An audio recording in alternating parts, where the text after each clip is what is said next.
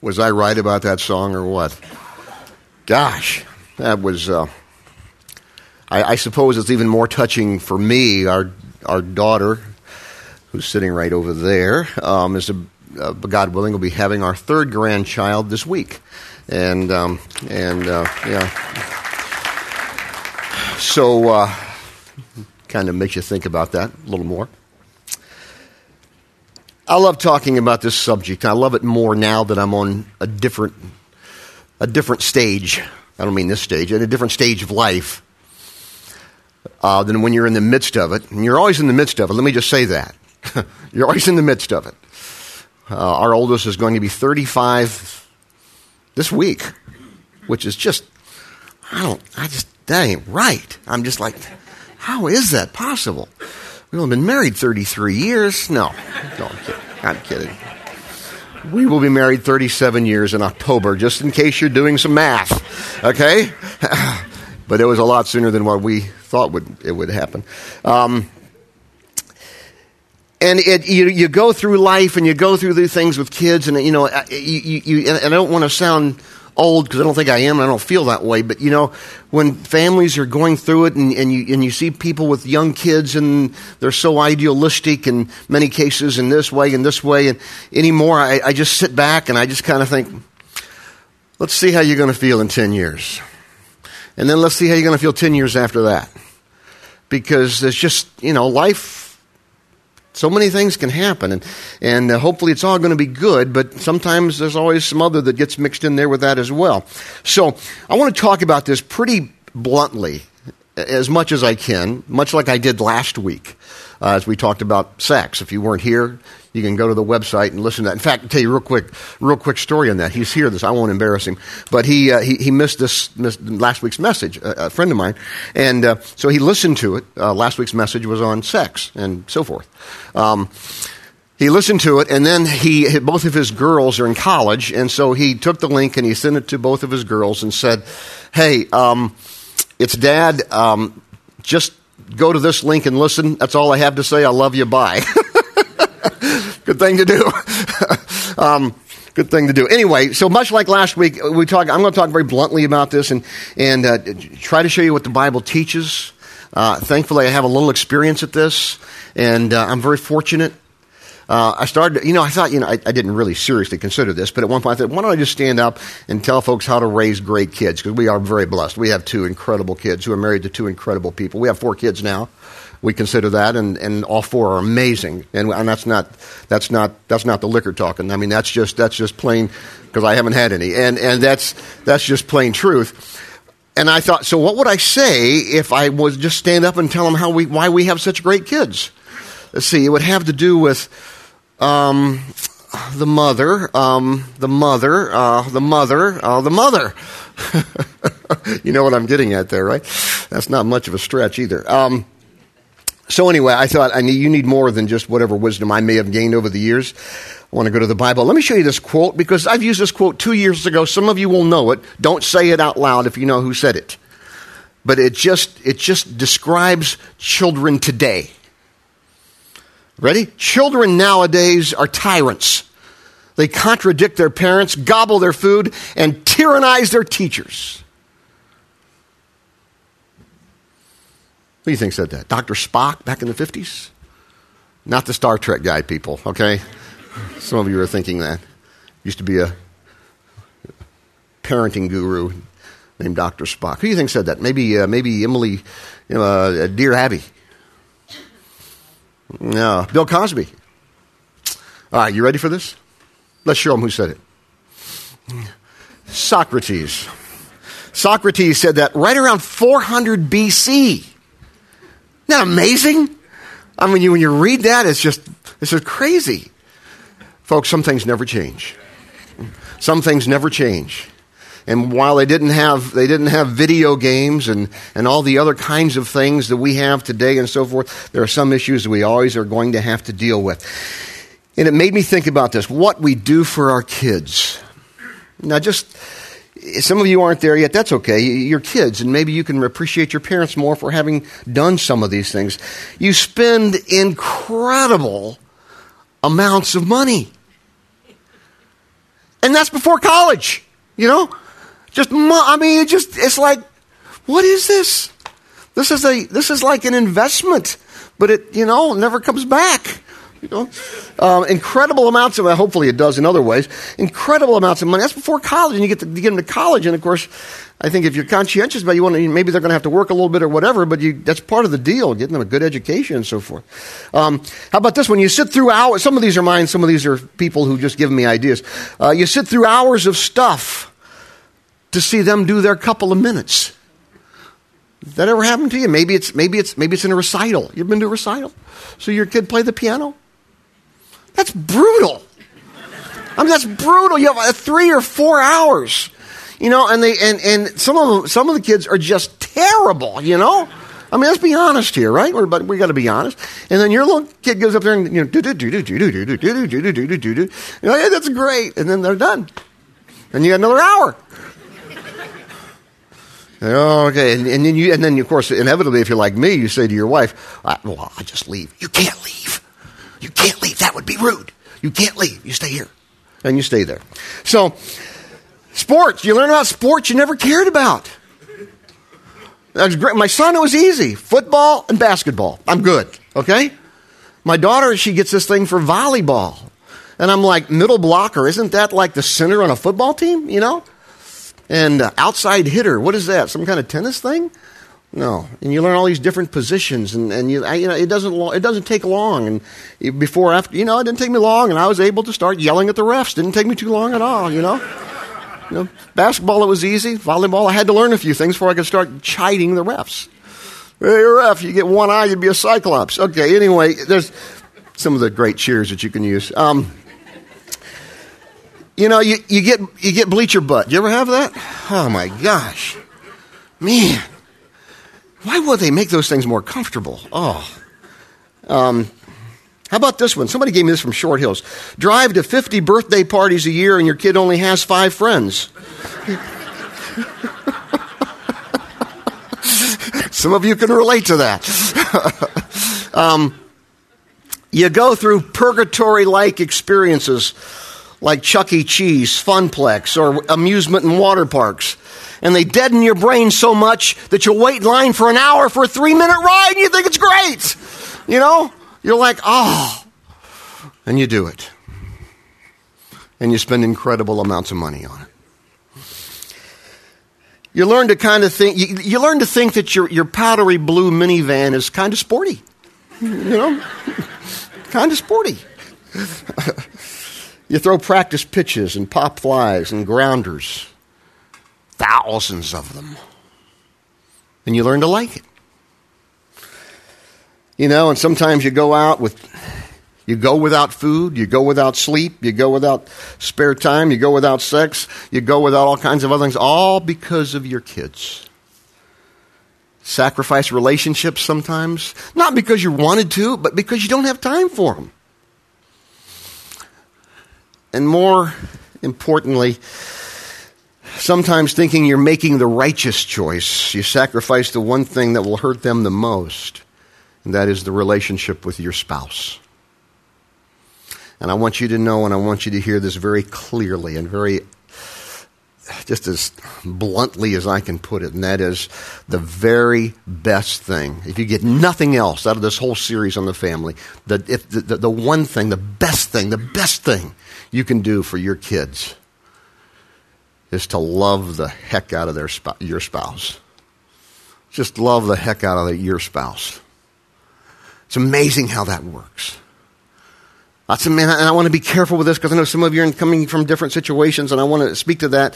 But if you're still married to the parent of your kids, you guys just develop that relationship. That's so important. It's amazing how healthy mentally and spiritually kids are, even though parents make mistakes, thousands of them, when they see a mom and a dad who just love each other.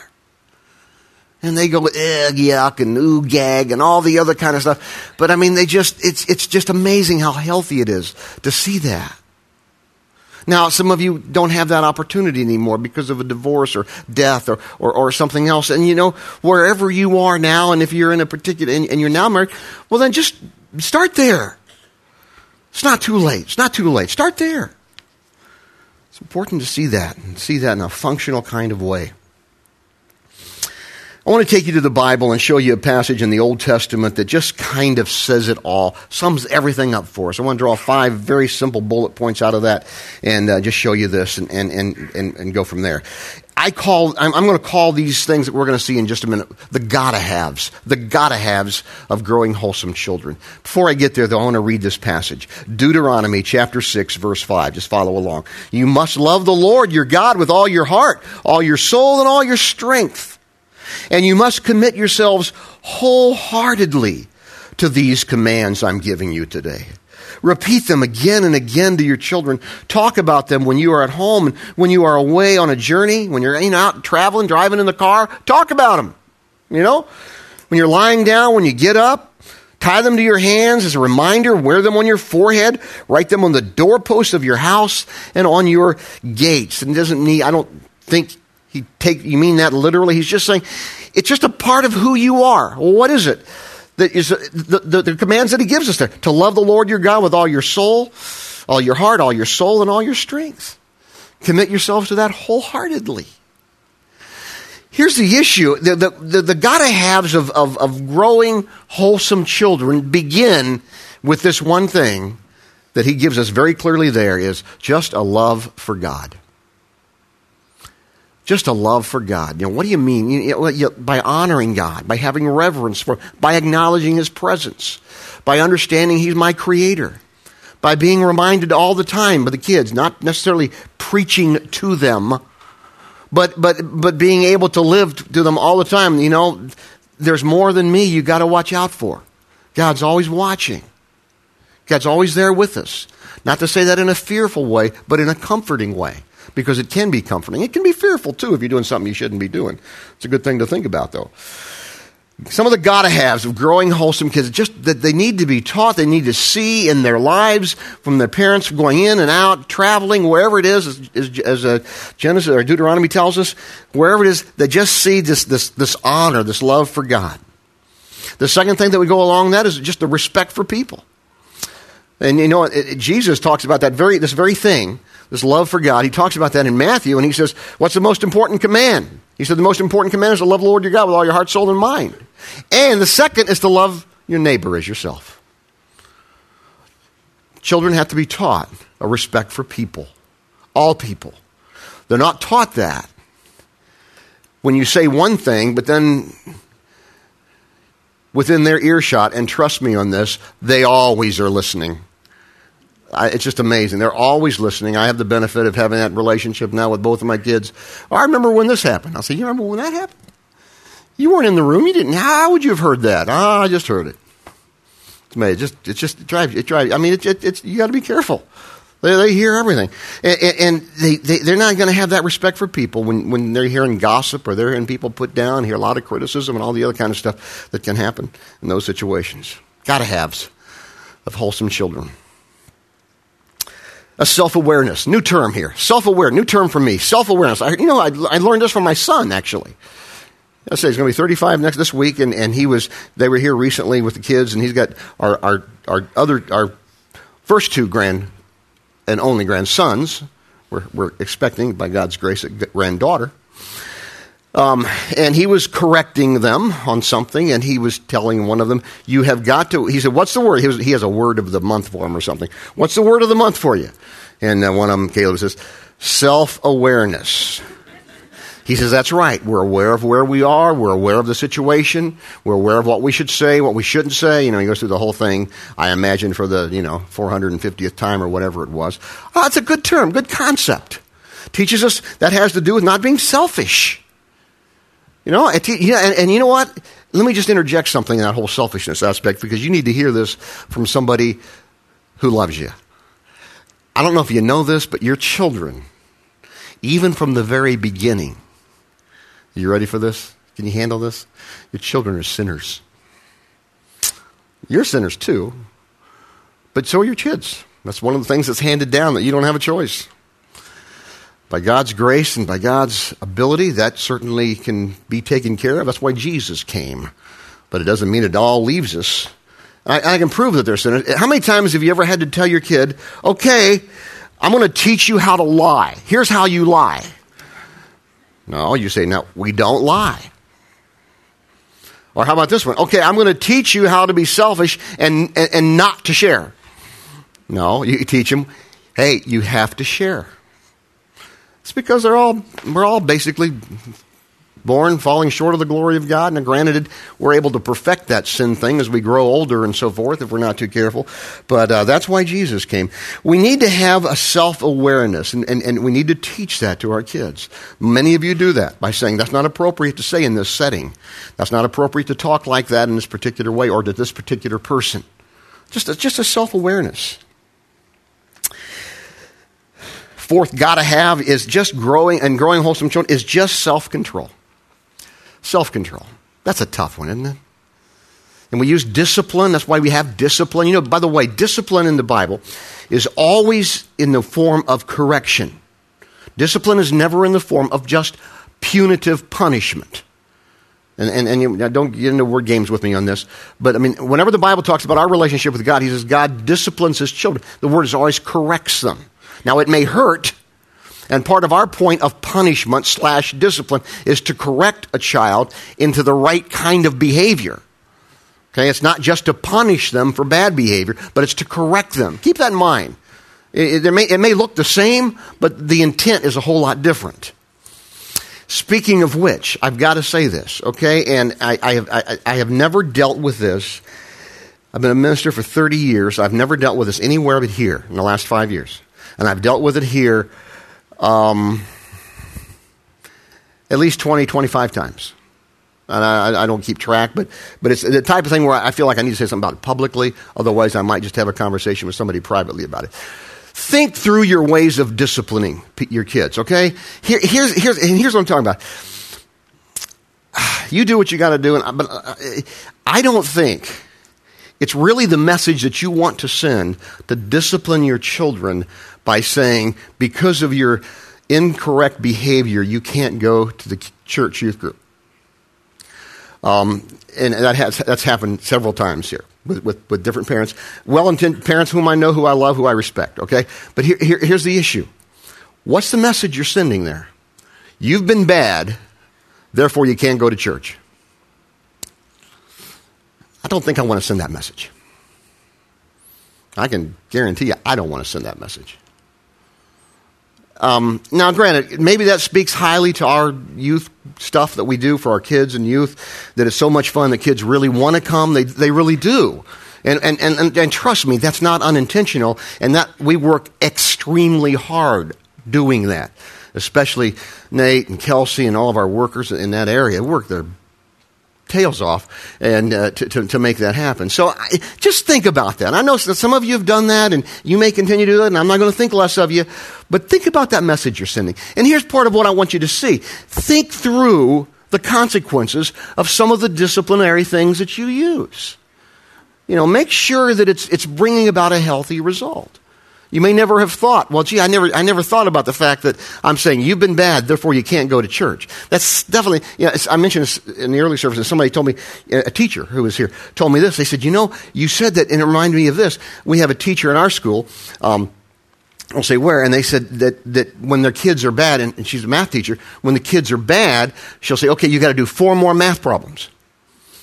And she says, and it made me realize maybe that's why some kids ended up hating math, because of all the psychological stuff. I mean, that I had that actually, and maybe that's why I do hate math so much. Maybe it's also because I have a hard time with 4 times 4. But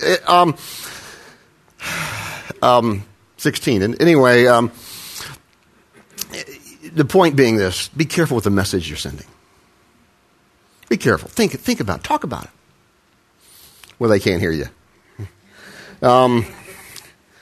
And that may be tough, you know. Get them some noise-reducing earphones and put them on them anyway, so you can talk. Self-control. Last thing is this: real-time example. What do you mean by that? Nobody influences your kids like you do. And you won't know you're going to have to trust me on this one. You're not going to know until they're older, and hopefully you're going to have a good enough relationship with them where you can talk how many ways you have influenced them without realizing it. Because it's not just the sermons that you give them. We had this thing. Our kids were, for the most part, were raised in Vail, Colorado, where I was a pastor for 18 years. And we, because of the deals you can get and passes and so forth, we'd ski most every weekend and things like that as a family together.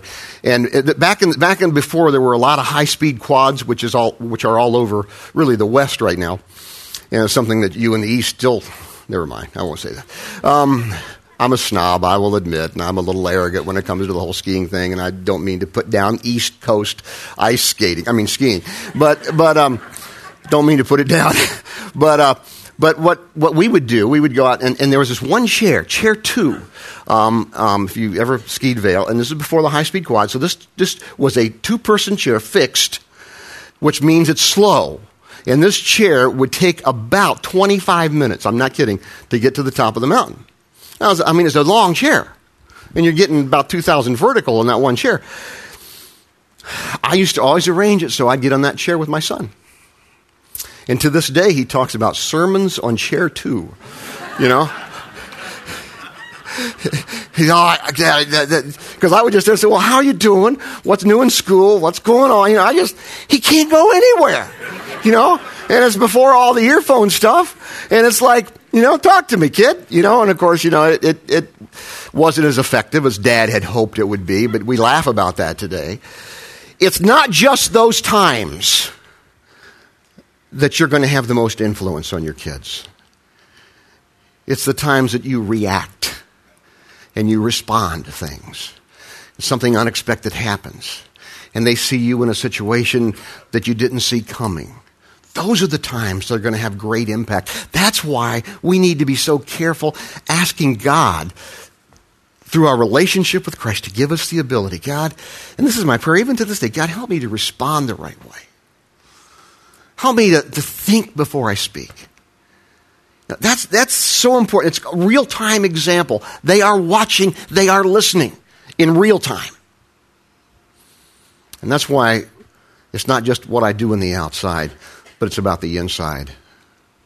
And only God can help us there. Only Jesus can help us in that relationship with Him. Real-time example. Make your words count. Make your words count. Tell them to do something. Have them do it. Repeating it 10 times only hurts you and hurts them. We saw a situation, I see this all the time, obviously you do too, in a restaurant or something where some kid was doing something he wasn't supposed to be doing, and 4 or 5-year-old, and the dad said, quit doing that, quit doing that. I don't know, after about the 10th time, I'm ready just to say, kid, stop it! I'm almost ready to do that. I really am. I'm not that close. And Charlene's like, and I want to say to the dad, I want to just grab him by the shirt and say, do you understand what you're doing? And finally he ends up leaving because, you're going to keep doing this. Take the kid out, let him understand, do whatever you got to do, whether it's a sit time out or a spanking or whatever, if you don't believe in that, whatever. Make sure that your words count. Okay? Don't have to count down. Don't have to do 10, 9, 8 type of thing, And you do that because, you care about them. If they're playing in the street, you're not going to say, okay, come back. You're going to get out of there and get out of there right now. I don't want you getting hit by a car. It's the same concept with anything in the area of correction and discipline. Make your words count. All right, real-time example. That's what that whole passage in Deuteronomy is talking about. Just how you live your life. Let me show you this last thing. I'm going to show you this. I'm not going to have all of it. There's a blog that's up when you get home. It'll be up, and it's going to have the whole complete list. I'm just going to go through a few of them right now, and I want you to go look at that because it's going to help you both think through what your kids are doing, but also it might even help you as a kid as you think back on your home that you were raised in. Might even help you in that area. So even if you don't have kids, this is a good thing. It's on the blog. Just go to renaissancechurch.org and then go to the blogs. It's up there today. And I'm going to go through some of these right now, but it's much more complete there. So do that, and there's a little homework assignment there for you to do in terms of, and you'll see that when you read that. So do that. But let's go through some of these. If a child lives with criticism, he learns to condemn. If he lives with hostility, he learns to fight. If he lives with fear, he learns to be apprehensive. If he lives with shame, he learns to feel guilty. If a child lives with tolerance, he learns to be patient. If a child lives with encouragement, he learns to be confident. If he lives with praise, he learns to be appreciative. If he learns with acceptance, he learns to love. If he lives with approval, he learns to like himself. It's an amazing thing. That might be a little self-discovery for you. If he lives with recognition, he learns it's good to have a goal. If he lives with honesty, he learns what truth is. If he lives with fairness, he learns what justice is. If he lives with security, he learns to have faith in himself and those about him.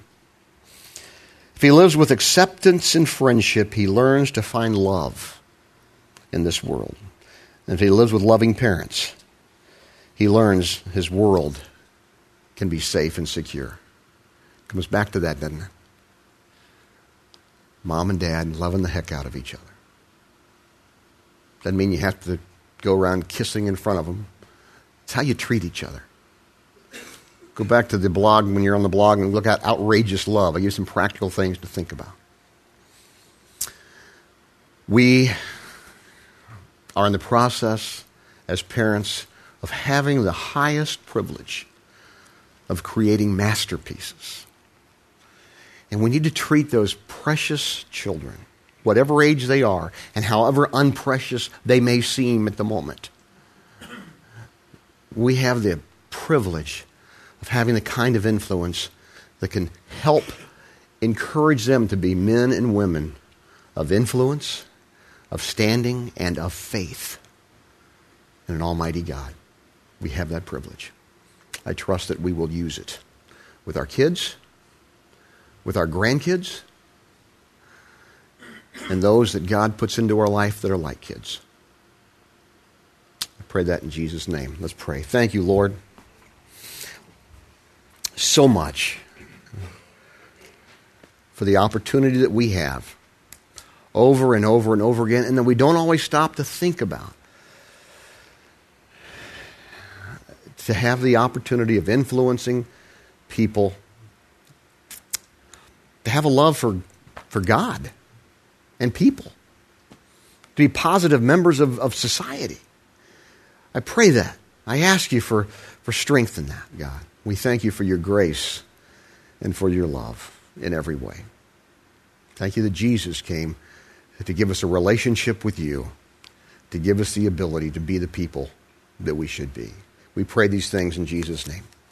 Amen.